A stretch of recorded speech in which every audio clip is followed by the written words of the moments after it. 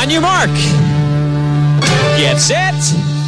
Go! You are listening to Ken Lavicka Live. Presented by FAU MBA and Sport Management Program. Turn it up! Turn it up! From the Anajar and Levine Studios in downtown West Palm Beach, it's Ken Lavicka Live on ESPN 106.3.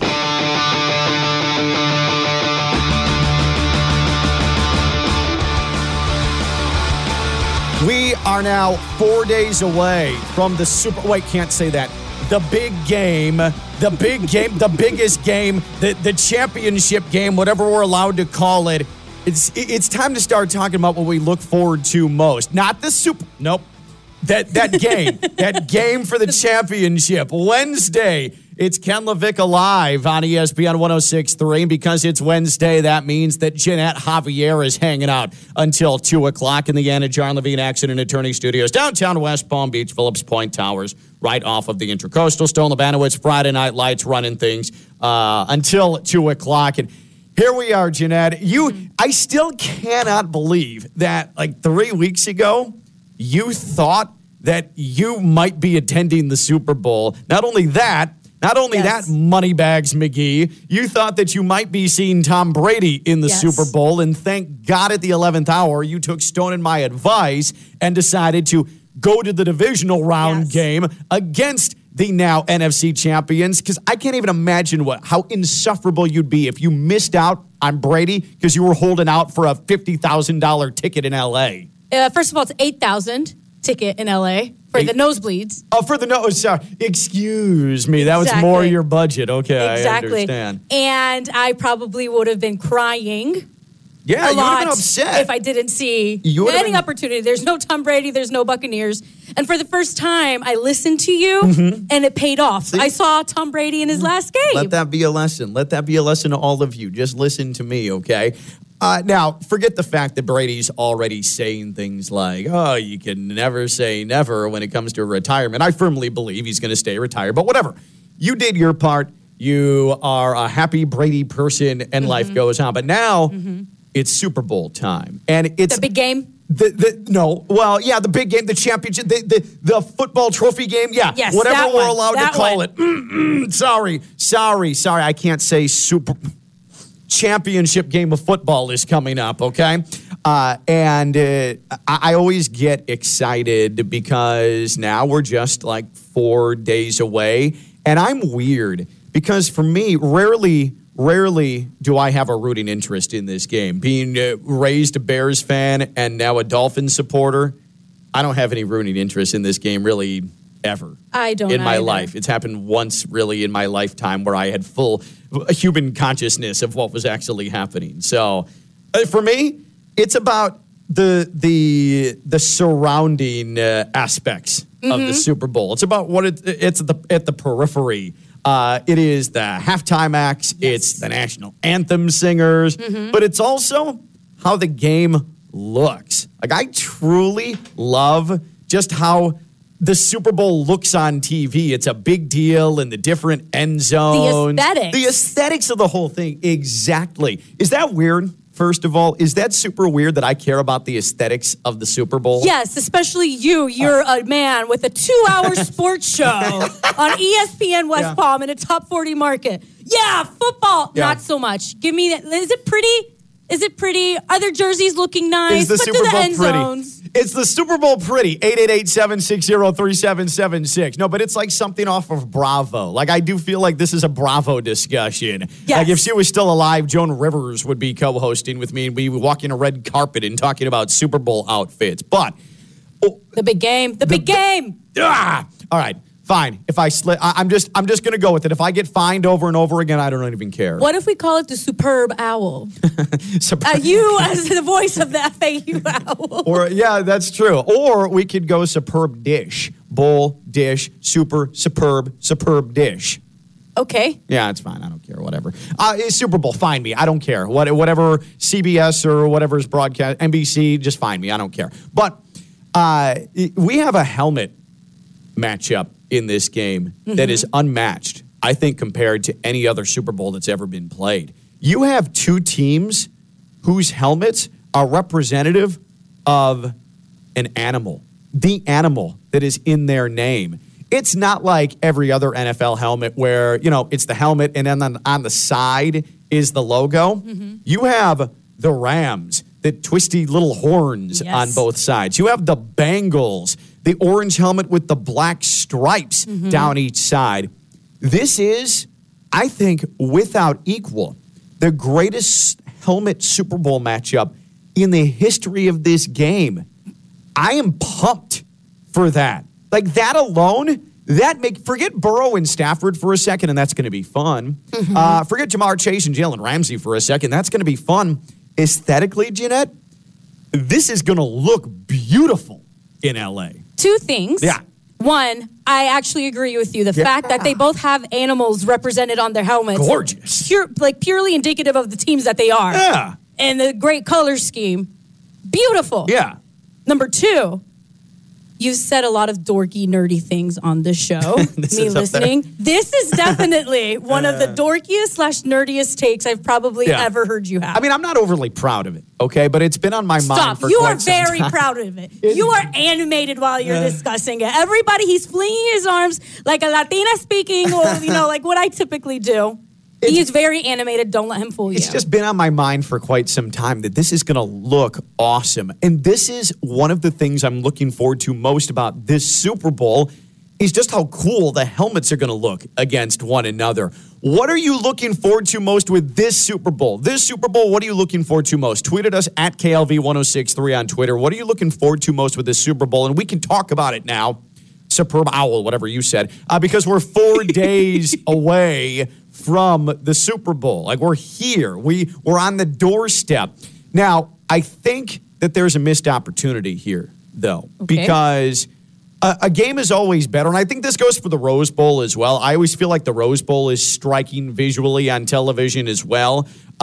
You need two teams that have contrasting colors. Like last year was a little bit meh from an aesthetic standpoint because the Bucs and the Chiefs both use red as a primary base color. Same thing with the year before here in South Florida, where you had the Chiefs and you had the 49ers. Base color, red. But this, orange and blue, are the base colors for these teams. It's weird. It's different. It's going to pop. But here's the problem, Ginette. Now, hear me out. The Rams are wearing white. They're the road team, technically, at their home stadium because it alternates NFC, AFC, NFC, AFC. Yeah. So last year, Tampa got to be the home team in the NFC stadium. It's another NFC stadium, yet the NFC team has to be the road team this time around. So the Rams, instead of wearing blue, though, they've decided to go white because they're the road team, when I'm sure they could have just told the NFL, hey, we're going blue. And the Bengals have their orange alternate uniforms, but instead they're wearing their black uniforms. Why? Why can't anybody see what I'm seeing? Contrasting, popping colors are the way to go in sports. Wear orange, wear blue, everyone's happy. I think you would be the happiest. It would be amazing. You see, I'm more pumped about the halftime show more than anything. You're saying So for me, the colors. For me, colors. I'm a child. Pretty. The pretty colors is what I'm looking forward to most, but it's not quite there yet because it could be more contrasting. So yes, I'm weird. Now, the halftime show for you is what you're looking. What for me, the halftime show is always like 15 minutes of, okay, fine. Half the time they're lip syncing. Wrong. Everybody on social media always like, they suck. That was terrible. Like, they don't want to appreciate it at all. Why are you looking forward to this halftime show? Snoop Dogg. Okay. Dr. Dre. Okay. Mary J. Blige. Okay. Kendrick Lamar. All right. And Eminem, just in case you want to top it all off. So, yes. There's 5 reasons for you right there. But it's all so packed into such a short amount of time. So can you imagine what they're going to do in 15 minutes? So what are you expecting? It's going to be pure energy. I already started stretching for all the dancing that I'm going to do during the halftime show, as probably half this world. I think that is stretching. I think what drives me the most crazy, though, is that everybody wants to be a critic. And so as soon as a halftime show starts, like it happened with The Weeknd last year, it happened with that wasn't a good halftime show. and Shakira. First of all, props for doing the Shakira. Yeah, you waited because I'm Cuban, right? Yeah, you're so Cuban. Yeah. But The J-Lo and Shakira one was a great. That was awesome. I agree. Was great. It was great. Even though J-Lo can't sing and she lip synced the entire thing. But she still did her thing. Yeah. No, she's just the most gorgeous 55-year-old or whatever she is. Praise be. Amen. The weekend Super Bowl, you can't compare. You didn't like that? It was weird. That one was weird. It was a little off. What were you doing? I just saw a bunch of lights and people running around. I mean, it turned into great GIFs and memes. Like, that was good. So do you judge the Super Bowl halftime performance by the aftermath? It's kind of getting to that point. How like, ridiculous. How culturally relevant can you become based on GIFs after you perform in the Super Bowl? I thought it was GIFs, by the way. I think it's GIFs. I thought it was GIFs. Oh, we are going to have this conversation, aren't we? GIFs is a peanut butter brand. I understand, but I also think it's how you pronounce the G version of GIFs. How is the peanut butter brand spelled? JIF. Exactly. Yeah. But how is your first name spelled? Ginette. Ginette, not Ginette. See? I win. Dang it. See how I countered you? Don't fight me on this, Ginette. It's literally your name that is the counterpoint to your argument about GIFs. Oh, I can't believe that just happened. That was glorious, and I feel full now. But so in 15 minutes, you think that all of those names in the halftime show are going to do something that fulfills you to a point where you're like, man, that made this entire day worth it. Will it fulfill me? No. But will it leave me wanting more? Absolutely. Give me more. I have no idea how they're going to fit all of those 5 megastars into a 15-minute bit. But do I think it's going to be some of the best 15 minutes of my life? Absolutely. Wow. That is some unbelievable hyperbole. What are you looking forward to most with this Super Bowl? Because, fine, we can break down, and we will for the next 3 days, the matchups to watch and the quarterback showdown and Zach Taylor versus Sean McVay. But it's all of the surrounding with the Super Bowl that I find fascinating. It's the pregame shows. The colors. Again, like that means something. When you're watching a massive sporting event, and I have this with every championship round, it just looks different. It feels different. And if you don't know what I'm talking about, I don't know if you're actually truly a full-fledged sports fan, because there's a gravity that comes with seeing, like, all the fields are in pristine condition. Mm-hmm. Everything is painted beautifully, whether you're talking about the World Series or the NBA Finals with the Larry O'Brien trophy on the floor, or the Super Bowl with the different colored end zones. I just feel like you need to take advantage of that opportunity from an aesthetic, though. And that's why I love the Rose Bowl. Because say when, like, Oregon is in it with the green and yellow, right? And Oregon is playing, I don't know, Ohio State, just for the sake of the Big Ten team that always goes to the Rose Bowl. And they have crimson and silver. Like, that pops because it's so different and it's cool. And that's what I wish they would go with here. The helmets are awesome. They're beautiful. But make the complete contrast with the uniforms and with the end zones. That's the Super Bowl. Well, if we were going to get into the details of the aesthetics, the black jerseys make those helmets pop, though. I know. They really bring out the orange in the helmets. Orange jerseys pop, like, fully. Like, that's the thing. Let's focus on the helmets for a second. You're right. And like we've been discussing, we're in agreement. The helmets are awesome. Yes. Both helmets are awesome. I'm trying to see any other Super Bowl matchup that would even rival it. You know what was a beautiful, random color aesthetic was when the Rams played the Titans, because one end zone was yellow and blue, and the other end zone was baby blue and dark blue, the Titans colors. That was cool. Random in what was one of the more random Super Bowls of all time. I loved that one, but the helmets don't even compare. I don't think that there is an equal. I truly don't. I think that the Rams and the Bengals, this is the greatest helmet Super Bowl of all time. I don't think it's a question. It's the clash of the animals. It is. It's the clash of the animals. Absolutely. And you could argue that it's one that makes sense. Like, if the Dolphins were in the game, the Dolphins and a Ram would never be in the same place. No. But a Bengal Tiger and a Ram, they could coexist in the same area. You know, I'm going to ask my mommy, because that's how she picks her winners. Animals, mascots versus mascots. Really? She's one of those? And she typically does way better than me.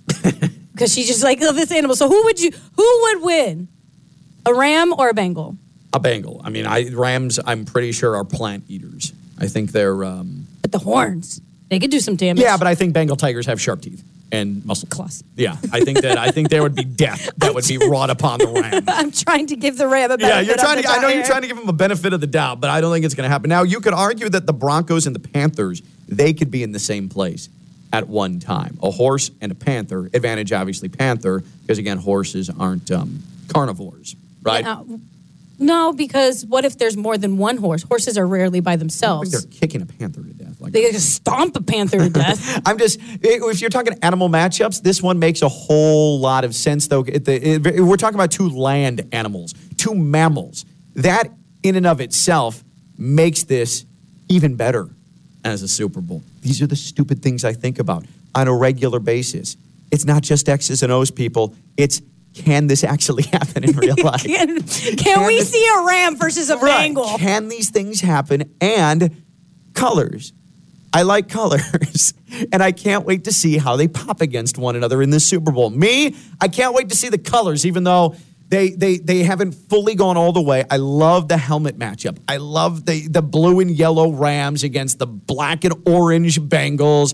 Ginette, a little more normal, a little more sane. She's looking forward to the halftime show. What are you looking forward to most now that we're 4 days out from the superb dish, the superb owl, not the Super Bowl, but the big game?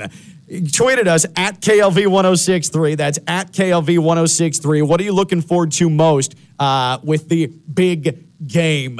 Ken Lavicka Live, presented by the FAU MBA Sport Management Program, FAU.edu/MBA Sport. And it's always big time with the FAU MBA Sport Management Program. 22 years of doing it. Dr. Jim Reardon, the man in charge. This is your path to the sports industry. You want in? You want to get a foot in the door? You want an opportunity? Well, this is how you do it. The FAU MBA Sport Management Program. Check them out online, FAU.edu/MBA Sport, whether it's the pros, whether it's big-time athletics, a variety of jobs, many jobs, a cornucopia, in fact, in the sports industry. It's not just one path. There's many. This helps guide the way. The FAU MBA Sport Management Program, FAU.edu/MBA Sport. What are you looking forward to most with this Super Bowl in particular? Me? Yeah, the matchups are fine. The colors, even better. She's Ginette Javier. I'm Ken Lavicka. I'm live on ESPN 106.3. We may not have any baseball, but don't worry. Ginette Javier is watching baseball, sports, movies, and reviewing them for you. I'm not sure how that makes up for the baseball labor stoppage, but I'm doing the best I can, okay? Ken Lavicka Live here on ESPN 106.3, and we are presented by the FAU MBA Sport Management Program. Visit FAU.edu/MBA Sport. All right, so Ginette Javier here every single Wednesday. She before, really, I don't know, a month ago, didn't really watch any sports movies whatsoever. What were your movies of choice prior to you taking on this assignment, the Ginette Sports Movie Spectacular? What sort of movies did you watch on a regular basis? The Longest Yard, the Adam Sandler version. Okay. I loved that one. You loved that one. Air Bud.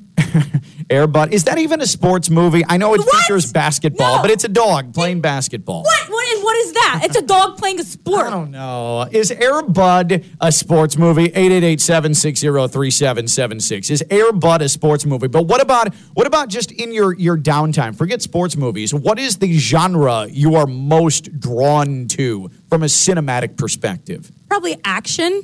Oh, really? I love Terminator's my favorite movie. Terminator 2. Okay. So, wow. All right. So, action. I thought rom-coms for sure. No. Action. Do I look like a rom-com kind of person? I don't know. You're a woman. No. Not all women like romantic comedies. I'm just saying.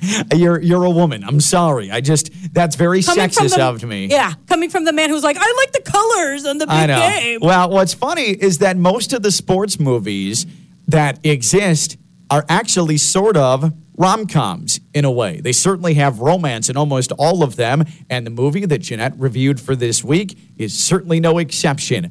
Let us begin Ginette Javier's Sports Movie Spectacular. And this week, we go back all the way to the year 1988. Kevin Costner, Susan Sarandon, Tim Robbins, the baseball hit Bull Durham. And as always, because she's a proud Dominican, Ginette will be rating this movie between 1 and 5 plantains, 1 being the most, 5 being the, hey, that was good. Yes. Let's begin. Yes.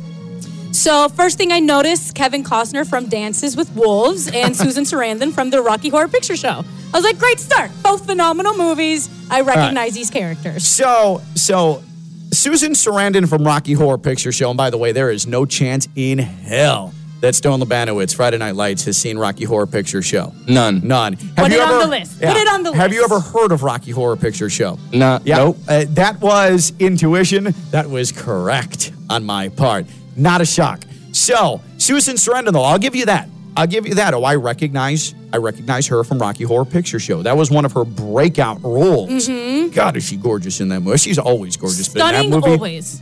Oh, God. All right. But then, you referencing Dances with Wolves for Kevin Costner. Didn't he win an Oscar for that movie? I'm sure he did, but who recognizes Kevin Costner for Dances with Wolves when you have Field of Dreams out there?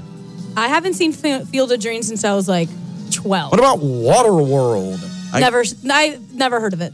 He drinks his own pee in Waterworld, by the way. Yeah, that sounds like a movie I definitely want to watch. All right, so anyways, you watch Bull Durham, and let's get to your thoughts on this beloved film. So Annie, who's Susan Sarandon. She gets around. What a character. Uh-huh. Yeah. That opening monologue of hers, I was snapping my fingers. I was like, yes, girl. Yes. The only church that truly feeds the soul day in and day out is the church of football.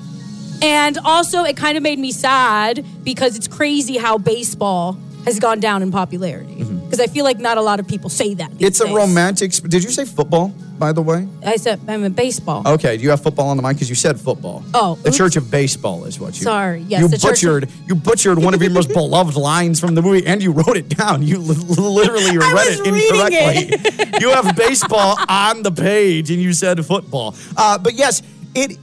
Bull Durham, Field of Dreams, all of these games that or movies that Kevin Costner is in. I mean, Dances with Wolves, very famous baseball scene in that. But you're right, baseball is a romantic game. This sort of captures the essence of it. Yes. And going back to Annie, she gives this whole spiel how women do not get lured by men. Because she's strong and independent, correct? And she does what she wants. Yeah. Even so, she's so strong that she brought 2 guys into her place. Kevin Costner and Nuke, the other... Tim Robbins, the pitcher. The dummy pitcher. Yeah. Well, it was like he had sense in his head or something like that. Yeah. That was what was said about him. Yeah, but he's and the she was hotshot like, prospect. She literally was like, okay, y'all 2 negotiate. Who am I sleeping with for the whole season? See, how badass is that? That is just... I'm not going to... Goals. If you're that type of girl, that's how you do it. That's how you run your game. See, I was so impressed by that. I'm not judging. I mean, if Susan Sarandon is like, hey, you 2 negotiate who's going to have me for the rest of the year, I'm in on that as well. But you've got Tim Robbins, the hot shot prospect who's surely going to the majors at some point, the young guy. And then you have Kevin Costner, the old grizzled, looking for his chance, his last shot to go to the league. But he knows things. He's wise to the world, right? Yeah, but he has a couple moments where... He's got rough edges, though, right? It's kind of sexy. Yeah. I'll take the older man with a couple of rough edges as well. Annie had great decisions to make. Since she did, it's not like she's losing any. No. Now we can agree both though that Kevin Costner in real life, forget in a movie, Kevin Costner in real life is a much better catch than Tim Robbins, right? Yes, absolutely. Like at first glance, you're like, yeah, Kevin Costner, that's the guy. He's the winner. Yeah. That's why there's an element of unrealistic to that because everybody's taking Kevin Costner over Tim Robbins. All right, next. So there were a bunch of funny one-liners, and that's where I saw the comedy. My favorite one-liner was from this scene right over here. You lollygag the ball around the infield. You lollygag your way down to first. You lollygag in and out of the dugout. Do you know what that makes you, Larry? Lollygaggers. Lollygaggers. And the scene was they were playing really bad for a couple games, and they were essentially tanking. And then that's when their coach came in and called them all a bunch of lollygaggers. Yep. I thought that was hilarious. When was the last time you heard the word lollygag? It's been a while. In 1988, I think it was probably used pretty liberally. And I'm assuming it was because of Bull Durham. By the way, I've wanted to call this movie Bull Durham the whole time just because of the way it's spelled. It's spelled with ham, actually. Well, that's the name of the city in North Carolina, Bull Durham. Durham, North Carolina. But why is the word ham in there? Well, it's a silent vowel. So I don't know. Why do you have an extra T in your name? I don't know. That's just the way my mommy made it. I don't know. Okay, that's just the way they spelled the name of the town. I don't know. Also, another good quote was, announce my presence with authority. That got a couple snaps in there. I was like, all right, let's go. Another good one was when it was Nuke and the Kevin Costner character, Chase. They were going back and forth. Chase told Nuke to throw a fastball. Nuke said, whatever. Chase told the batter. The batter got a home run. Yeah, lesson learned. Yes. And then Chase's line was, man, that ball got out of here in a hurry. Anything that travels that far should have a stewardess on it. Don't you think? Man. I was like, well. Kevin Costner, 1988 comedy. Lols. Uh-huh. And don't think it can hurt the ball club. That's what Chase said constantly to Nuke, the dumbhead pitcher. Uh-huh. And I kind of made me wonder, like, imagine if that was the advice you gave me before every show. Yeah. Don't think it can only hurt the show. And I was like, that's actually pretty swell. And maybe that's the method that we can go with. Maybe we should take a page from the Bull Durham book and go that route. And one more quote that I nearly fell off of my chair watching when Annie, the queen. Yeah. You love Annie. Oh my God, her character. I feel like you kind of relate to Annie a little bit. College Ginette definitely relates to Annie. From one aspect, sure. Okay, fine. Yes. So, not that I was reliving my college life for Annie, but it definitely made me a little nostalgic. Sure. I will admit that part. Totally understandable. A guy will listen to anything if they think it's foreplay. That is a great line. I nearly fell off my chair. And you know what? This movie preaches truth. She's right. Exactly. She's right. Exactly. Right. So let's just go through the plot of the movie, where it's young gun pitcher and old time catcher, and a woman has caught both their eyes, and they're competing for her, all while they're in different stages of their lives. The plot for Ginette, you feel what about that? It was more about Annie. I felt the plot was more about Annie and her decisions and her, like, the race between these two guys. And you thought the sports and the love, the romance, how did it work together? So I liked it because the romance wasn't as cheesy as most typical rom-coms, where it wasn't like, oh, now they're happily ever after. I don't know. The ending was very unclear if Annie and Chase actually do end up happily ever after. Which I think is a good thing. I think now I will say, and you're about to give your plantain rating here, but this movie I feel like probably spoke to you more than Raging Bull, more than Blindside, more than Hoosiers, because there is a strong, not that Blindside didn't have it, but there is a strong female protagonist in this. As you keep saying, Annie was who you kept being drawn to. And you can argue that Susan Sarandon is the star of this movie instead of Kevin Costner. Yes. And I feel like you're more excited about this at this point of the review than you were the other three movies I just mentioned. Nailed it. All right. So, on a scale of 1 to 5 plantains, 1 being the most rotten, 5 being the ripest, what are you rating this film? I'm giving this movie, Bull Durham, not Bull Durham. Nope. A 4. 4 plantains out of 5. Bull Durham. Ginette Javier gives it her seal of approval. The highest rating she has given a sports movie so far. Yes. 4 plantains for Bull Durham. Now, have you given any thought to what's coming next week here with the Ginette Javier Sports Movie Spectacular? No, I kind of want something from left field going with the baseball. Oh, so you want another baseball one? Maybe. All right. Well, let's go this route then. Have you seen A League of Their Own? A League of Their Own. Is that the one with Madonna? Mm-hmm. Yes. Oh, you've seen A League of Their Own? We can't do that then. We can't do one that she's actually seen. How about, The Natural? Never heard of that. Robert Redford, The Natural. Never heard The of that. Natural one. it is. What's the Charlie Sheen movie where he's the pitcher? Major League? I haven't Major seen League that 2? Major League 3? Oh, gosh. Yeah. Let's skip Let's skip Major League for now. Let's do the natural. We're looking for ones that maybe were up for awards. Right. Like, well done. Major League is a whole different ballgame. Don't say that, because Raging Bull won awards too. And that one was boring, and I never want to see it again. You should probably, before JMP comes barging in here to confront you about your disrespect of Raging Bull, just shh, keep it down. Keep it down. People can hear us. All right, so 4 plantains for Bull Durham. Next week, The Natural will be the movie that's under the review of Ginette Javier and her sports movie spectacular. She's Ginette Javier. I'm Ken Lavicka. We're here on ESPN 106.3. You are listening to Ken Lavicka Live on ESPN 106.3. Here's Ken Lavicka. Wednesday here on ESPN 106.3. We got a lot still to come. Ken Lavicka, Ginette Javier have you until 2 o'clock. But let's go ahead and get to a man we talked to earlier this week, Pierre Garcon, the John I. Leonard product. He played under Mike McDaniel in Washington, at his best season ever. With Mike McDaniel as the wide receivers coach, went on to San Francisco with McDaniel and had a lot of thoughts, a lot of insight into Mike McDaniel, new Dolphins head coach, earlier this week. It is the EDS Air Conditioning coolest moment of the week. Time now for the coolest moment of the week. Cool, yeah. The coolest moment of the week is brought to you by EDS Air Conditioning.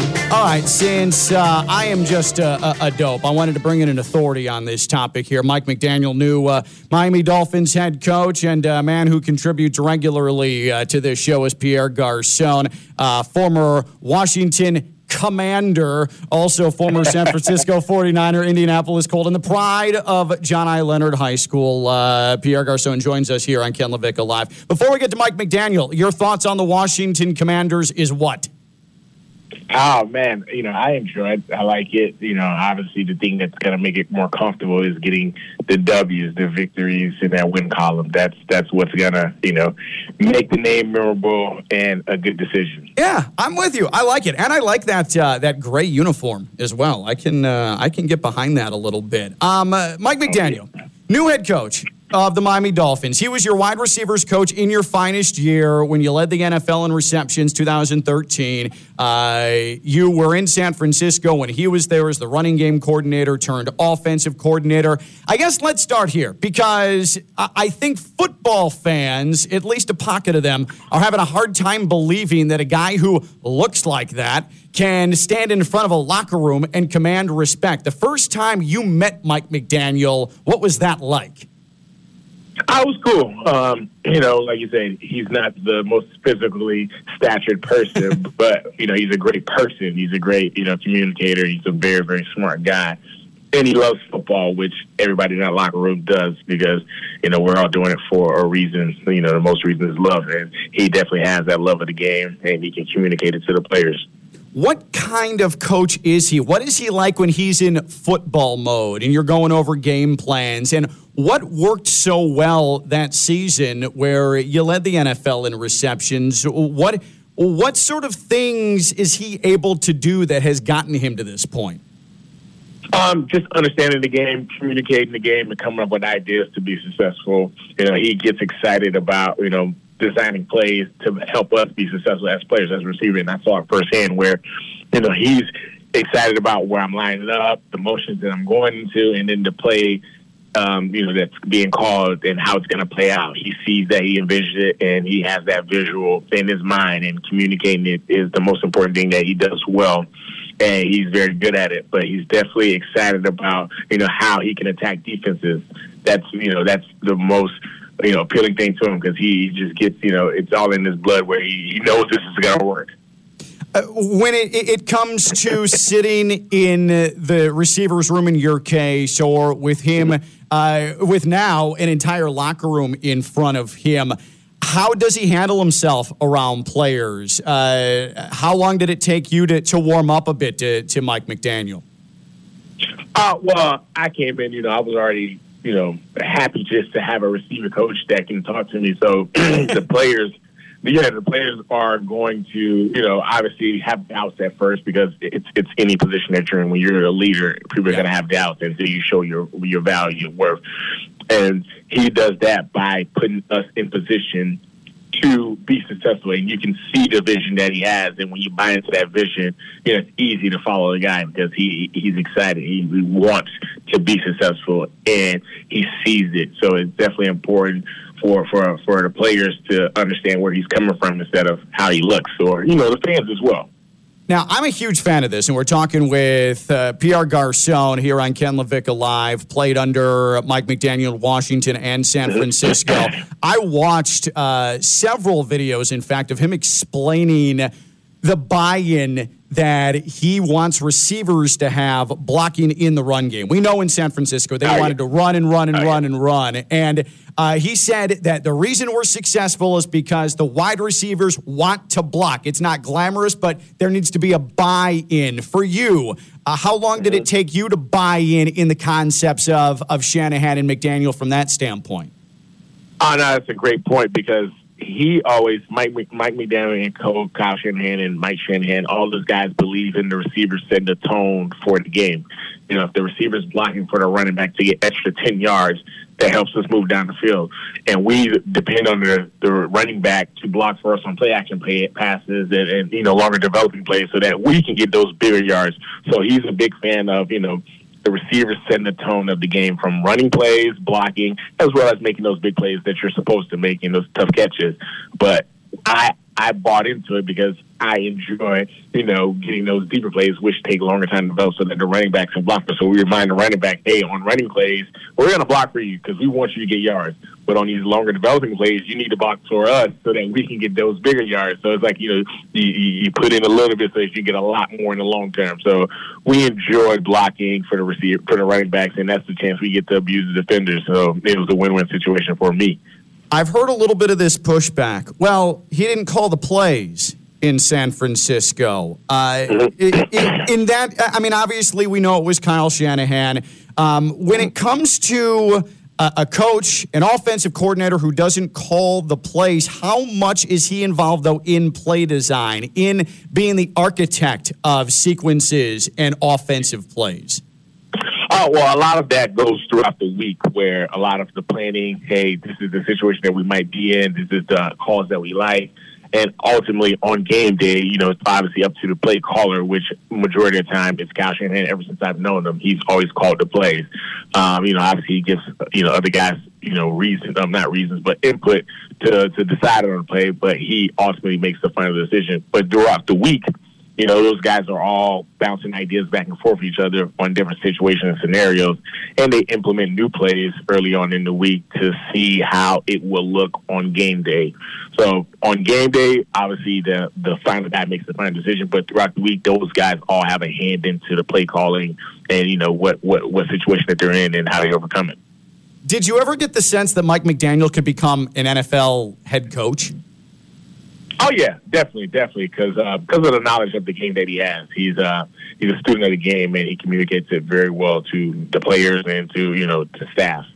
Now, I know that you give me a hard time about my passion for Tua, okay? So bringing in Mike McDaniel, who obviously has his hands full because that is an offense that does not have a good line. There's really no semblance of a dependable running back. And, of course, you're trying to figure out the anomaly that is Tua. How is he suited for a job like that where maybe he doesn't necessarily have the most pieces to work with? He's not inheriting a great offensive bunch. Yeah, he's not inheriting a great offensive bunch, but he has great receivers with Waddle and I don't know if Devontae Parker. I don't know if his contract is up or not, but having great receivers help a quarterback. Obviously, Tua, my thing about Tua is his arm strength, which we all would want him to get stronger to throw passes longer than 5 yards. So, thank you. But, Tua will just have to learn. He'll just have to follow the system that Mike Shanahan and Mike McDaniel puts in front of him because it's going to be offensive friendly. It just has to, click, which is not easy for every individual. Sometimes it might click faster for a receiver than it does for a quarterback, but he just has to learn the game. Well, he has to learn Mike McDaniel's game, and then, obviously, excel in it because he's going to have receivers that's going to help him, and those are his outlets, his safety net. Mike McDaniel, how is he when it's time to get locked in? Can he get players locked in and ready to go? Because you see his press conferences, and he's kind of kooky, and he's obviously fun. The word nerdy has been used to describe his mannerisms and his look. And I'm just putting this stuff out there and what I've seen on social media. Can he get guys locked in and ready to go? Yeah, I think he can get guys locked in and ready to go because of the game plan that he puts in. You know, he's all about, you know, scoring. That's what we're all about. You know, if we score, we have a chance to win. If we can't score, then, you know, things will look sideways. But I think he get guys going, especially his quarterback and especially the receivers. The receivers, that's what they live and die by, is the receivers setting the tone for the offense or setting the tone for the day. I do want to ask you, too, because I know you're headed out to L.A. for the Super Bowl. What does Pierre Garçon do during Super Bowl week? There's a lot of networking events, a lot of golf outings, a lot of catching up with old friends, you know, meet with the NFL, meet with NFLPA, Radio Row, do a lot of media stuff, and just, you know, enjoy being out there. I know L.A. is excited because they have a home team playing in the Super Bowl, so it's going to be a great, fun, festive weekend. Have fun out there. And I do want to make sure that I put out there that your Speed Aid socks, your compression socks, I wore them throughout my marathon training. I got my sub-4 yesterday, and I avoided any really lingering injuries, I think largely because of them, because my feet were usually a problem in past races I've done. So I appreciate you and your Speed Aid socks and you taking care of me. I appreciate the testimony, man. I really, really do. And that keeps me going, man. I really appreciate it. Trying to get the word out. Yeah, no, we'll keep doing that. Pierre, thank you for telling us a bit about Mike McDaniel. Have fun in L.A., and we'll catch up when you get back, okay? Thank you, man. I really appreciate it a lot. At the EDS Air Conditioning coolest moment of the week. Hey, it's getting warm again. We had the snap of a finger cold spell, and I told you about a week and a half ago, this is your chance to get a hold of EDS because EDS is yes. And while it was cool, while you didn't have to use the air conditioning, the rare moment in the course of any calendar year to get your AC checked, if it needed to be replaced, get that done. Maintenance, get that done. And so now, here we are. You're needing to use your AC again. It's going to get laborious. It is now going to be full go through this entire year through December. So now the pressure is on, and you've got to get that AC worked out. You do not want to be staying in a hotel. That is no way to live your life when your AC goes out. I know because I've been there, and that's why EDS is where you have to go to. EDS is yes. EDS Air Conditioning. They're a train comfort specialist. Hard to stop a train. What does that mean, Ken? That means they're using the best equipment. That means they're using the longest-lasting equipment. They've been doing it since 2006. They're family-owned and operated. They know the area. They know what you need. They handle your plumbing needs as well. They're versatile. And they're respectful and they're courteous. Why? Because they're trying to work their schedule around yours. Name me another AC company that does that. Trying to make sure you're not held hostage. That's EDS Air Conditioning. EDS is yes. EDS Air Conditioning. EDSAirconditioning.com. Get that appointment set. EDSAirconditioning.com. She's Ginette Javier. I'm Ken Lavicka. More after this. We're live on ESPN 106.3. You are listening to Ken Lavicka Live on ESPN 106.3. Here's Ken Lavicka.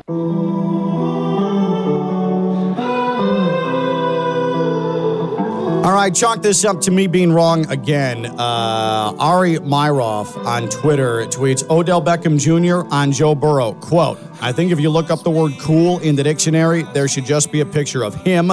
He's going to be one of the greats. I really believe that. End quote. So I'm the same dope that last week said, I don't know if Joe Burrow is really cool. I think he's like nerdy, awkward, cool. No, when Odell Beckham is saying that he's cool, I suppose he's cool. I could not have gotten that more wrong. Ken Lavicka Live, Wednesday here on ESPN 106.3. A couple of minutes with Theo Dorsey, WPTV News Channel 5, WFLX Fox 29.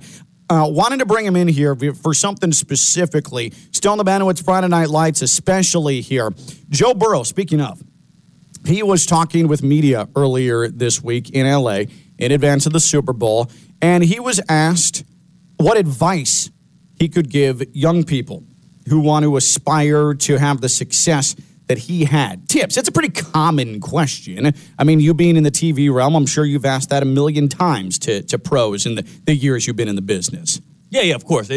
I'll get into the question later, but of course, that's a common question for sure.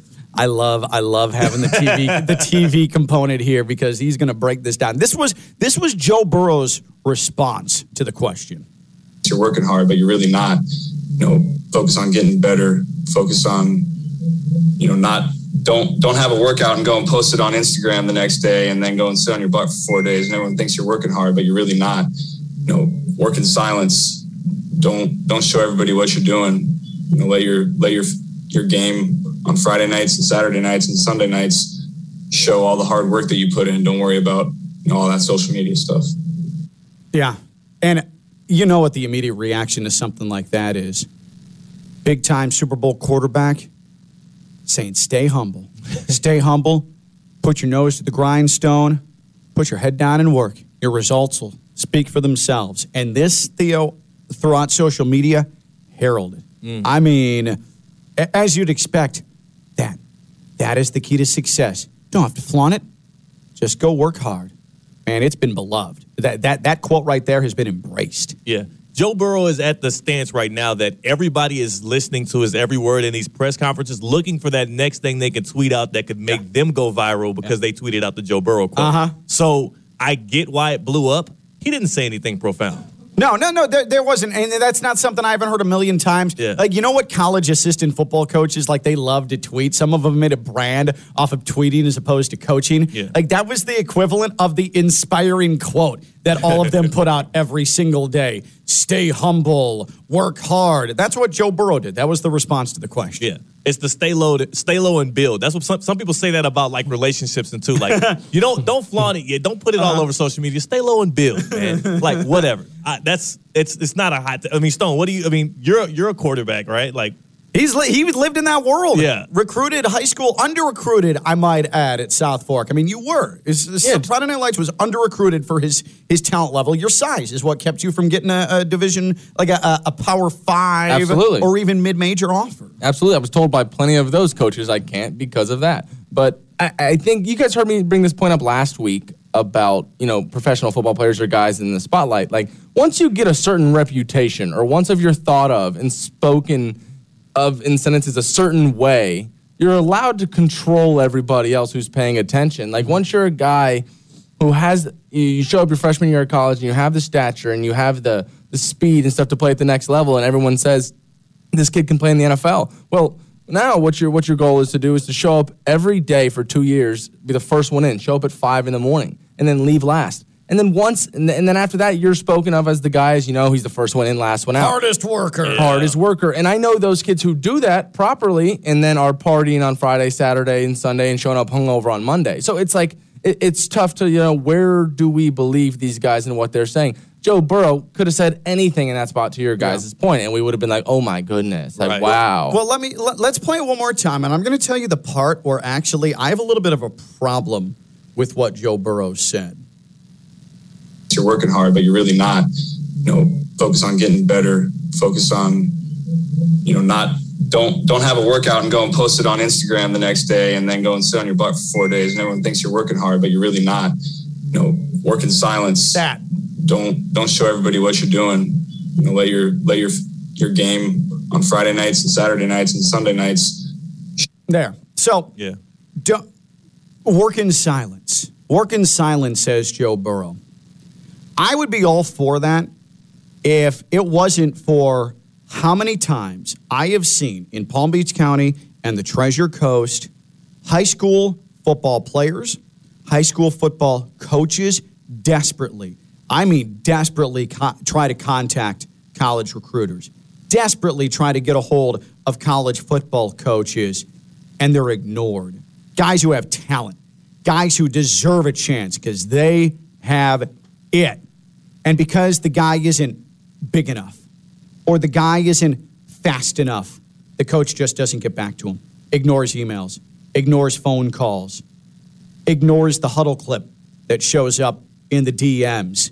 So Joe Burrow, it's easy for him, whose dad was an assistant at the Power 5 level the entire time that he was a child, the guy who had unlimited exposure, the guy who had endless offers, the guy who was at Ohio State before he went to LSU. And I don't have a problem with Joe Burrow. I'm just saying it's easy for him to sit up there and say that stuff now when he had an in already. Yeah. There's a lot of kids that don't have that in, that are really good and could play Power 5, at least Division I football, and don't get the chance because they either A, don't come from the traditional high school football power, their coach doesn't have the relationships that are needed to make connections with college recruiters, or they're trying to contact college coaches that are just interested in the 4-star or 5-star bottom line. So work in silence, sorry. Do kids sometimes put up workout videos where it's like, yeah, I know that kid's out drinking later that night like Stone's experienced? Yeah, for sure. But you know what? Sometimes at this level, you have to be your own advocate because sometimes you're your only advocate. Yep. So working in silence, that ain't it. That's not cutting it when you're trying to get out of Belle Glade. Yeah. Or you're trying to get out of Delray. You're trying to make something of yourself. You know you have the football talent, but you don't go to a powerhouse, so you're being overlooked. Sometimes social media is the way you get looked at. Definitely. Going viral is the way you get noticed. So Joe Burrow, I think, is a little off on the whole thing. Yeah, and I think here's the sad truth about, social media and technology in college recruiting nowadays. It's about quality of content. We definitely know that in this realm of our work, but it's about quality. So if you're putting out workout videos that are, and I know this, from firsthand experience, like talking to my college coaches, like if somebody puts out good content and it's properly made and they're at the right tournament in front of the right coaches and other coaches see that, well, then it's okay for them to, invest in that. But if a kid's putting out a video in a crappy junkyard and the grass is really tall and stuff, you're automatically crossed off the list. So, you got to put your stuff out there, but it has to be correct. It has to follow suit for these big schools to kind of, want to invest. I know he's training correctly with the right people doing the right things. It's hard. It's a very fine line, and a lot of kids don't have, like I said, the technology and, the people around them to help them. So the kids down south in Miami, all those cameras show up at these 7-on-7 tournaments, and they get the videos made for them, and then they're able to post them, and they get retweeted and have thousands of retweets, but those videos were made for them. Kids in Stuart, Florida, kids in the 772 aren't able to make that content and, promote themselves. I look at what if, and I've known several of these kids, what if the kid doesn't have the transportation or the money to show up at an unofficial visit at one of those big recruiting nights that they have to a 7-on-7? You can't work in silence. If you want people to notice you come from a small town, you can't work in silence. You come from nothing. You can't travel to these places. You don't have transportation. You got to find a way to use social media to put yourself out there. So again, Joe Burrow, I know it's wise words from a Super Bowl quarterback now, but his situation, definitely not the same situation for a lot of high school football players that have aspirations to play in college. It's not. He definitely was speaking from a platform of privilege there, but I don't take all of what he said to detriment because I do think the one thing he did say was, don't post a video and then not be really working out. Don't work out one day and then let that linger for a whole week and then don't work out. Yes, and that's the right thing. I mean, he's right. He's right about that. But the work in silence, that's where I have a problem with that because there are so many kids who don't have the privilege to be able to just have offers thrown at them. Yeah, you have to give yourself some exposure, especially in 2022, and social media is an easy way to do that. And I think it's almost you're being a detriment to yourself if you're not putting yourself out there to be maybe looked at by somebody. Can I say something? Can I attack the question now? Yeah. Because the question wasn't even really meant to get a real answer. Like whenever somebody, let's do a quick exercise. Okay. Ken, what advice would you give a person in sports broadcasting right now? You should get a really good internship and you should lay down as many tracks or get in front of a camera, even if it's your phone, as much as possible to start getting reps. You can do it yourself. You don't have to wait for anybody else. Right. So what you said there is correct. It's not profound, and it also is not very helpful to anybody. No, I don't want to say that. Not very helpful to people specifically because that's a very broad, general question. Right.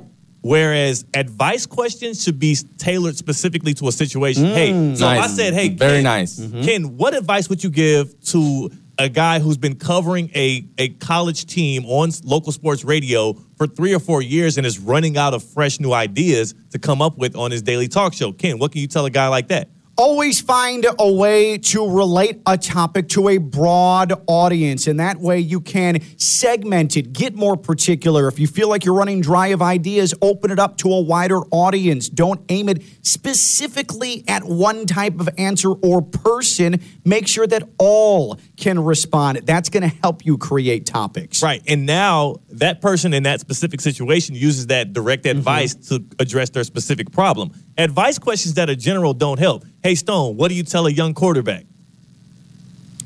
Put in the work, and I don't know. That's tough. That's very tough. That's a I great guess I just said put in the work. Lazy. That's your point. And that's why Joe Burrow. I don't want to get on Joe Burrow too much for his answer because somebody asked him a lazy question that was very general. Whereas if they said, "Hey, Joe, you've been working behind an offensive line that has allowed a lot of pressures. You've been sacked a lot.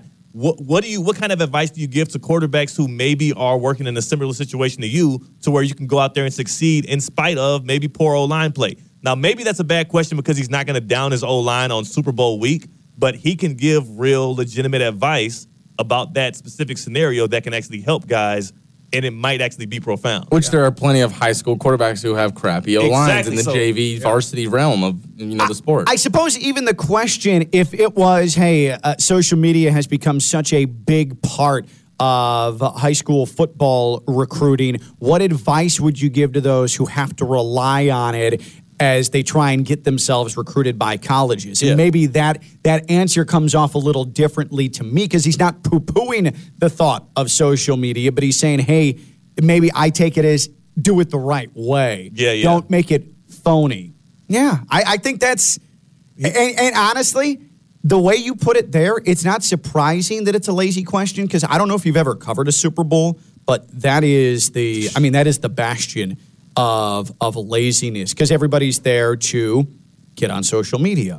Everyone in media is there to get attention. It's why Spanish language TV stations are sending out big-bosomed reporters who are going to say something sweet in Spanish and attempt to hit on the players because it's about attention. That's a great point. That is a great point. It's awesome stuff. Yeah, and I think that's probably why it's like, so we can attack Joe Burrow for his answer, but again, he was given a question where it's like, just give some general advice off the rip right now. And I'm sitting here answering questions about the Super Bowl. And he's like, well, one thing I could think of is I hate when guys post videos and aren't really working out. And he kind of went, but it wasn't, again, a specific. So I think the question also led to that answer, which was kind of dopey. Point. That is a good point. Where'd you learn that?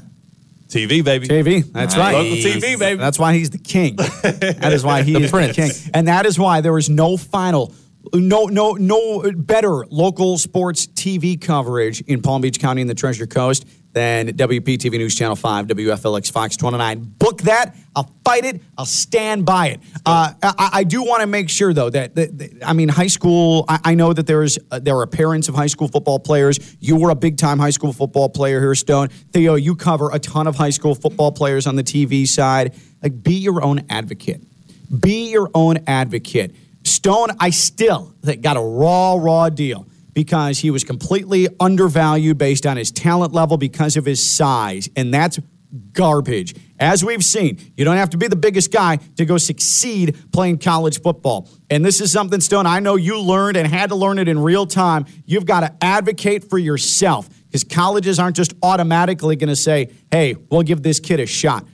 You got to have a team around you, and if you don't have a team, you've got to be your own advocate. You've got to use social media, not do it dumb. Don't put stupid stuff on there, but don't work in silence if you feel like you're not getting the proper attention and your future's up for grabs. So you said it. You need a team, not a Brian Flores, lawyer team that's going to tell you the wrong thing. Yeah, don't use Brian Flores' team. And I'm not actually just using that to be funny because a lot of these kids, their teams, whether it's their uncle or their coaches, and they don't have the experience, they tell you the wrong thing. Time and time again, you see these kids who have 4 Conference USA offers, and then they'll get a Big 12 offer, and they'll commit to the Big 12 school. A year or two will go by, and they can't get in the lineup in that Big 12 school, and you'll find them in the Conference USA. And that is because somebody told them to take the biggest offer, to take, go to the biggest school with the most people, and they have the bigger education, whatever it is. It's all comes from inexperience. So your team needs to be family or coaches you've been tied to for a long, long time, and you need to know ahead of time that they have connections to certain guys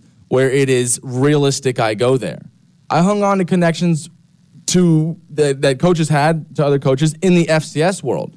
At one point, it had to click with me, whether it was early senior year, going into my senior year, hey, your level is probably the FCS. You've been told by enough coaches now that you won't play in the FBS for this reason, and that reason. So it's like, okay, well, who do I have connections with that have connections to FCS guys? I exhausted those resources, and it eventually worked out. The junior college I went to, the guy was directly tied into some FCS schools. Boom, I ended up getting door 3. open, Door wide open, ended up getting 3, chose the one I liked. So as I executed what I was told to do by people that I actually trusted, instead of people just giving information out there based off of what they think they've seen in the past or what they think they know. So your family, your team is the most important thing right now. Add a teammate, add a family member who's really good at social media. If your sister's really good at editing stuff and good with a camera, that needs to be your social media person, the one who makes the videos properly, like I said, to get you put out there. That's good stuff and valuable because, again, Stone lived it. I didn't come close to being a big-time college athlete. Stone actually lived the whole damn thing and did it fairly recently as well. Hey, Theo, what would you give advice? What advice would you give to someone who wants to be a TV reporter? Exactly. Oh, you just work hard, you get your reps in, and you take a couple good internships. Oh, perfect. And that's why specifically when I do some of these things and speak to schools or classes and I get that question, I always correct people on it and I say, hey, no, don't ask me that. What's specific to your situation? Because I'm not trying to give general broad advice that nobody can make actionable. Because that's a waste of everybody's time. Yeah. I'm like, give me your situation. What do you have going on here for you now, and how can I actually directly help you? Don't let me sit here and give you this blanket, fluffy answer that everybody will say, oh, my God, and then they'll tweet it out. Theo says you need to work hard and listen to your teachers. It's like, so did everybody else your rest of your life. Right, exactly. This is such an awesome topic because you don't hear it all the time. You're stuck on the easy side, like that we're talking about. No one's on the other side, the dark side that we're talking about right now. I absolutely love it. I love it. People need to hear it. Yeah. I mean, work hard. Work hard. That doesn't tell anyone anything. Work hard. That's not inspiring. How does your circumstance affect where you could possibly go and what your path could possibly be? So, again, I don't agree with the work in silence with Joe Burrow because I understand the reality of the situation because I've run into it so many times covering high school sports here in Palm Beach County and the Treasure Coast. But Theo's also right. You got a garbage question to react to as well. I guess the theme is this. It's lesson time with Ken Lavicka Live, okay? If you want to know about something in any field that you might want to pursue, that you have interest in, ask direct questions. Don't ask broad questions, and try and gain knowledge in an intricate and direct way as opposed to a blanket statement. Because blanket statements and blanket advice doesn't do a damn bit of good for you in any walk of life, period. Theo Dorsey, WPTV News Channel 5, WFLX Fox 29. I'll learn how to speak it. What advice would you give to someone who needs to learn how to say WFLX Fox 29? Well, maybe you need to tune in more and hear us say it. That's the advice. Get my ratings up. WFLX Fox 29. Get Theo's ratings up. I'm Ken Lavicka. I'm live on ESPN 106.3. You are listening to Ken Lavicka Live on ESPN 106.3. Here's Ken Lavicka. Ken Lavicka Live, presented by the FAU MBA Sport Management Program, FAU.edu/MBA Sport. 22 years of doing it, grooming the sports executives of tomorrow, the FAU MBA Sport Management Program, FAU.edu/MBA Sport. I wanted to replay something from yesterday's show that I think is an important discussion, largely because Theo Dorsey's a part of it. But the biggest news in the NFL over the last week and a half has been Brian Flores' lawsuit against the NFL. And we are starting to learn a very, very unfortunate lesson about what happens when lawyers decide to become your spokesperson and co-op your movement, because Brian Flores went from something admirable, I thought, to something that is quickly disintegrating and completely draining his potential and maybe his entire football career. And yesterday, there was a statement after the Houston Texans hired Lovie Smith as head coach that I think puts Brian Flores' future in a severe jeopardy, and it didn't have to be this way. Here's our discussion on Brian Flores from yesterday here on Ken Lavicka Live. I'm trying to decide if Brian Flores is purposely now just trying to torpedo his career. And I do think your perspective is important on this because I have not been able to get your perspective on this Brian Flores lawsuit against the NFL, accusing the Giants and Broncos especially of skirting the Rooney Rule, of major problems with diversity hiring in the NFL, which there are. There absolutely are. And then also the Dolphins, Stephen Ross, paying him money, $100,000 per game to lose in 2019. So Brian Flores, before he wrapped up this coaching cycle, the NFL wrapped up this coaching cycle, decided to bring forth this lawsuit. Certainly risky, right? With him still in the mix, especially for the Texans job. That was definitely risky. And I applaud Brian Flores and his courage and his bravery to bring this to the forefront. It is a bold move that certainly could jeopardize his career. The Texans decided not to go the route of Brian Flores. They have hired instead Lovie Smith, who last year was on David Culley's staff as the defensive coordinator. Lovie Smith, glorious beard and all, is now the new Texans head coach. Brian Flores and his team of lawyers released the following statement yesterday after the hiring of Lovie was made official. Quote, Mr. Flores is happy to hear that the Texans have hired a black head coach, Lovie Smith, as Mr. Flores' goal in bringing his case is to provide real opportunities for black and minority candidates to be considered for coaching and executive positions within the NFL. However, we would be remiss not to mention that Mr. Flores was one of 3 finalists for the Texans head coach position, and after a great interview and mutual interest, it is obvious that the only reason Mr. Flores was not selected was his decision to stand up against racial inequality across the NFL. End quote. I have been all for Brian Flores in this crusade that he is on. I agree with him, with what he's standing for.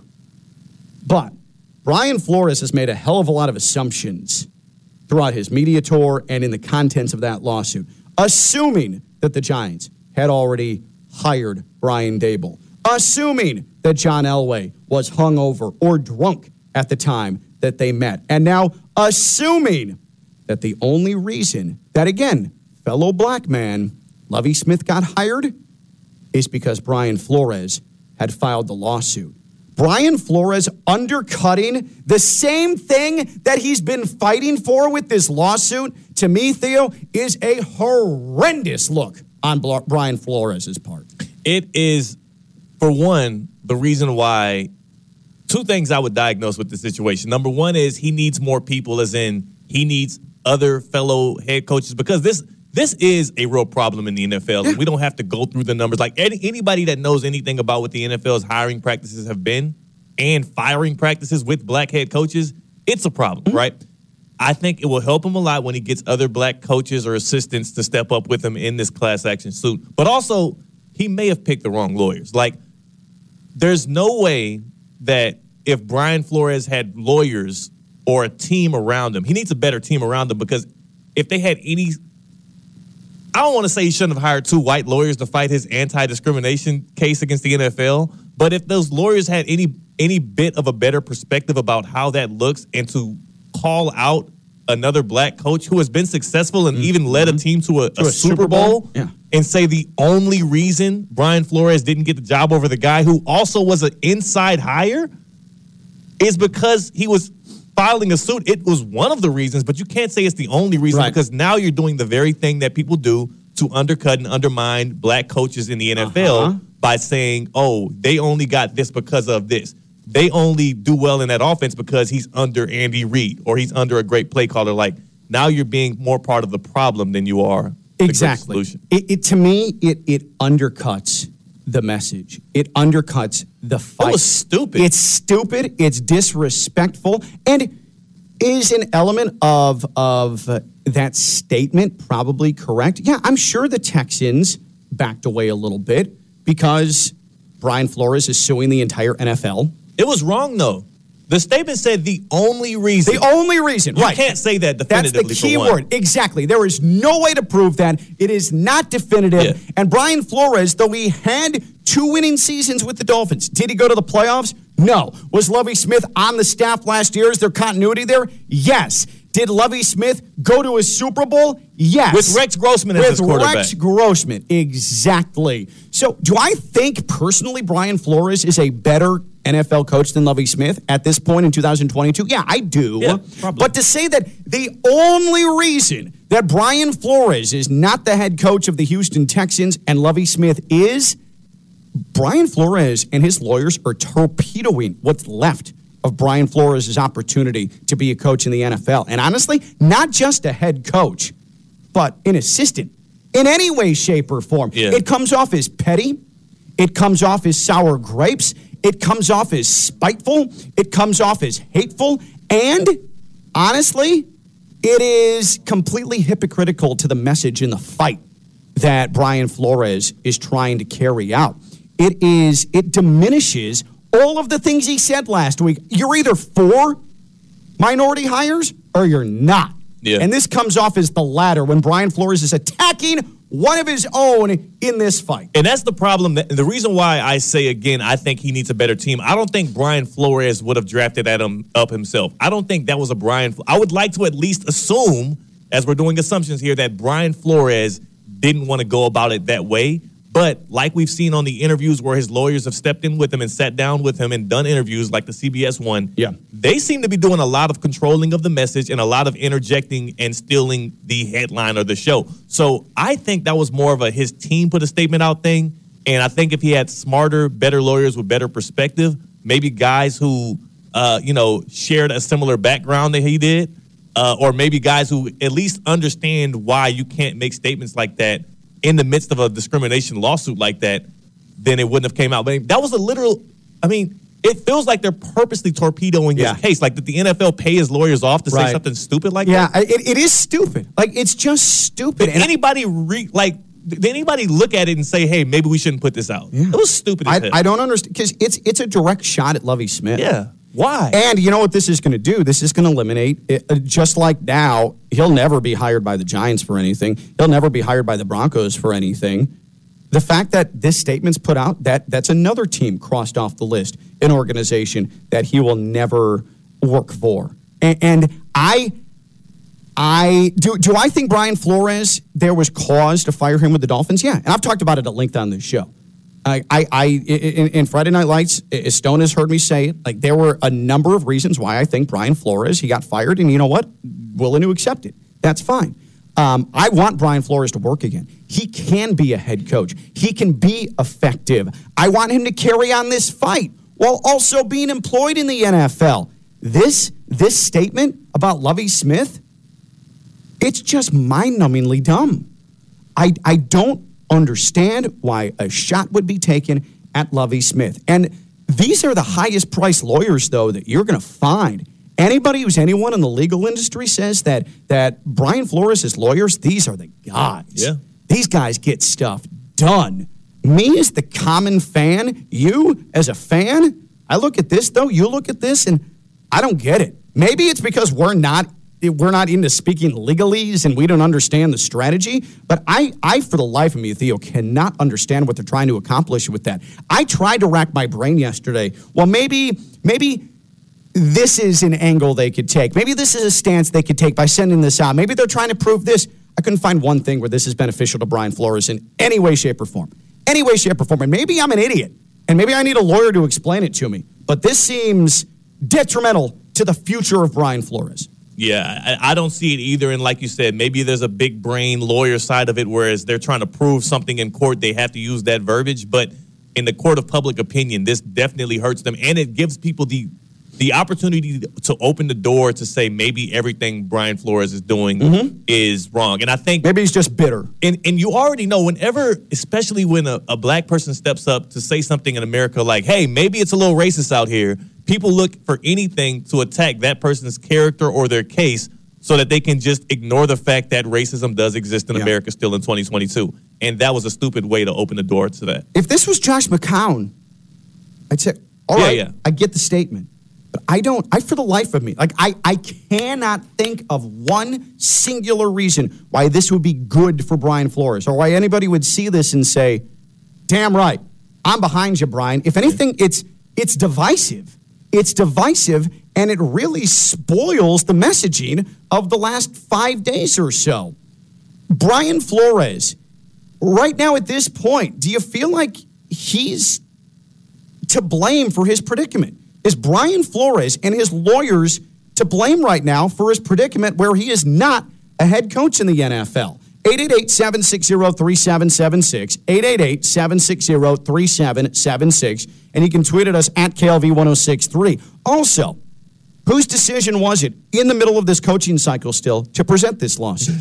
Isn't this something that could have waited a week and a half? If the lawyers advised him, hey, do it now, right after you didn't get the Giants job, while he's still up for a couple of coaching jobs, including the Texans, that's some smooth brain stuff right there, too.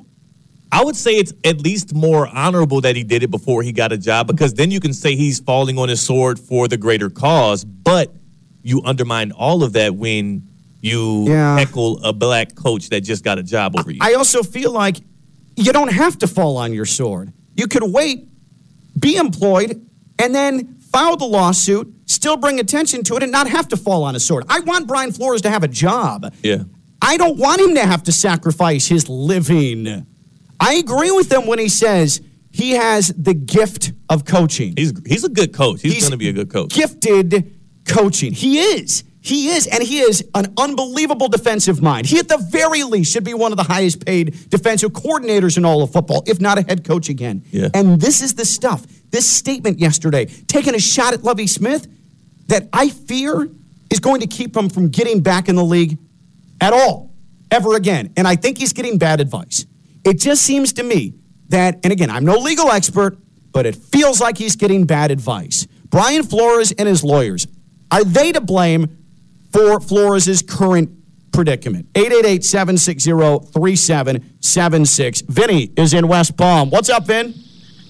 I'm not a legal mind, so let's start with that. But I will tell you, he made this is another major mistake, and I'll give you another great thing that I listen. He talks about his integrity, the integrity of the game, but then he comes out and says that Stephen Ross was willing to pay him for losses. Where any legal team's going to say, okay, why didn't you present that while you were on the team? Why didn't you make that known back then? If you're so big about your integrity, now we're going to call into question your integrity because you waited till you were fired and then you were salty about it and did that. Now, another black coach who's got a great resume gets a job and you go on and attack him, they're going to sit here and it's going to make a really, really bad impression immediately. Yeah. Take, for another point is, unless they have something written or audio taped, this is a very hard case to prove. The stuff with the Giants, Belichick could say, I would talk to somebody I was missing. First of all, Belichick's not going to give up anything, even on the stand. He's not. Right. I mean, Spygate, all that other stuff. He's going to keep his mouth shut as much as he possibly can. So now you got to have something. If he doesn't have something concrete, this is going to come back on Brian Flores even worse than he thinks now. There's multiple different things that he's doing that are bad steps. The fact that he waited to out Stephen Ross, and if he doesn't have direct proof of it, it's going to look really bad when he's calling into account his integrity. These are some really, really bad steps. He should have done it a different way. He should have called out Stephen Ross while he hired him, when I was still working for the Dolphins, and said, listen, this is what's going on. I just want to be up in front, and I have the information. Otherwise, don't present it if you can't prove it. And the last thing I'll say is this is going to turn, if it continues down this road, really bad for him. He's not going to be an NFL coach. He's not. No. Because the rest of the owners are going to get together, and they're going to be like, listen, we're not going to allow this guy coming in because what's he going to say next? He's going to be calling into question anything, and we don't know what what's true and what's not true. I don't want him near our organization at all. Everything he does and touches, it's going to be something negative. He's even attacking coaches that have nothing to do with this. We don't, let's let this problem go away. There's other coaches we could take care of and other coaches that deserve it. And yes, he's well qualified, but sometimes you just don't hire those people that have, that cause problems. Sure. So if this keeps going the way it is, I mean, he's going to be a coach at FIU if he doesn't, fix the situation. And that is the dregs of coaching society. Thank you, Vin. It's one thing to call out executives and to call out ownership. Okay, it's been done plenty, and it's rightful. It's another thing to call out someone in the same fraternity who has fought the same battles you have. Before you. A guy that low-key paved the way for your route. Like, he's a defensive-minded black coach who got an opportunity and took a team to a Super Bowl. It leaves such a terrible impression. I for the life of me, can't understand the strategy of that. Now, one more thing before we break. And Keeley tried to make this point, and I know that Vin just said it. Why didn't he call it out when it was happening if Stephen Ross was offering him money? If he's talking about integrity. I get it. Because, listen, you fought this hard and waited this long for a job. I'm not going to let someone else's actions, someone else's lack of integrity take away the opportunity that I have earned. I'm not doing that. I can be and I'm definitely not. But if I think I'm the most integrity-filled person, I'm still not going to let someone else dictate whether or not I should stay in a position that I earned. Yeah, that's a disingenuous take by people who are, again, anybody looks for any way to chop down at an issue when they don't want to believe what the root cause is. Brian Flores was naming symptoms. The root cause of this is the fact that NFL owners don't think black people are that smart. That's what it is. I mean, we don't have to, I know we got a break soon, so we don't have to get into all of that, but the root cause of it is, for whatever reasons, NFL owners don't think black guys are that smart. That's why black guys weren't allowed to play quarterback for so long, and that's why the fight to be head coaches in the NFL has been a long and hard battle. So for Brian Flores and this whole, why didn't he call out Stephen Ross back when he got offered $100K? You could say that maybe if he purposely did lose those games, but he showed his integrity by leading those teams to wins and not accepting, or at least we don't know, but we assume he's not accepted the $100K per loss. So that's a stupid take to say, hey, why didn't you call it out on the spot? Well, why would you? This is your first opportunity as a head coach. Why are you going to call out your first boss in the midst of it? Yeah, if Brian Flores calls out his billionaire white owner, you think Brian Flores is going to get another job in the NFL? Stupid. Right. But instead, Brian Flores, he gets fired, and fine, he brings it up. After a winning season. And I'm sure he's upset, but this ain't it. Calling out Lovie Smith. That was bad. This ain't it. I mean, by name. Call out the organization. Yeah. But call out Lovie Smith by name. The only reason Lovie Smith got a job was because I was suing the NFL. That's stupid.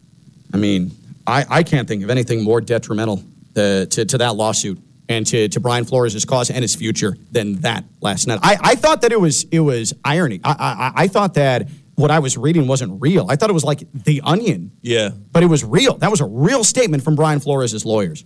Oof, I'd be having a long talk with them today. Long talk with it because they're paying. I'm sure he's paying them a lot more money than he thought he was going to be getting in production with stuff like that.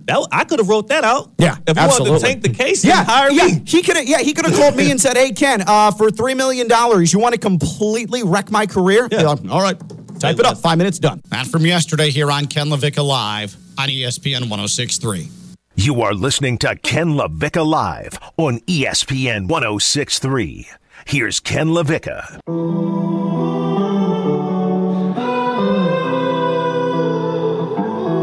Presented by the FAU MBA Sport Management Program, fau.edu/MBA Sport. Before we wrap up here and send you into Barton Hahn, I wanted to just have everybody listen to what Pierre Garçon told us earlier this week on Ken Lavicka Live. Pierre had his best season in the NFL, led the league in catches in 2013 with Washington. His wide receivers coach was Mike McDaniel, then played to end his career in San Francisco. Of course, McDaniel was there first as running game coordinator, then offensive coordinator.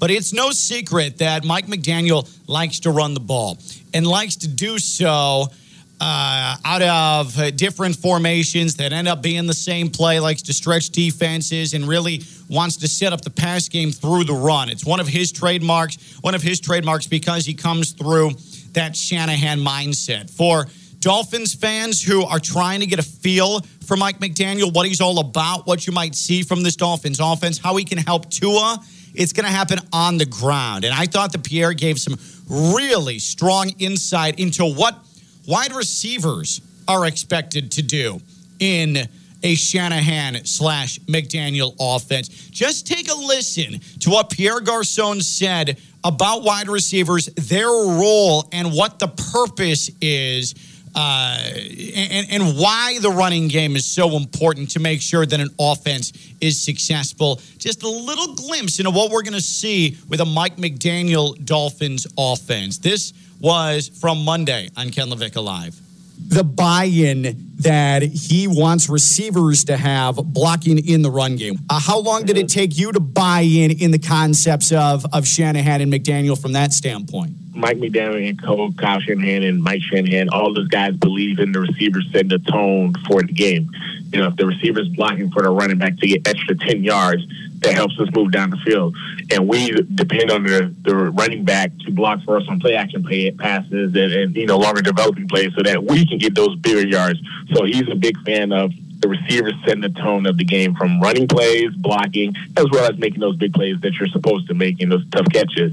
But I bought into it because I enjoy, getting those deeper plays, which take a longer time to develop so that the running backs can block for. So we remind the running back, hey, on running plays, we're going to block for you because we want you to get yards. But on these longer developing plays, you need to block for us so that we can get those bigger yards. You put in a little bit so that you get a lot more in the long term. And that's the chance we get to abuse the defenders. So it was a win-win situation for me. That's perfect. I love the insight from someone who lived it, who played under Mike McDaniel, and it gives us an understanding of maybe, just maybe, what we're going to start to see. And I'm sure the process will be slow, but what the ultimate end game is going to be when Mike McDaniel has the Dolphins offense executing how he wants it to at its full capacity. Either way, I'm excited.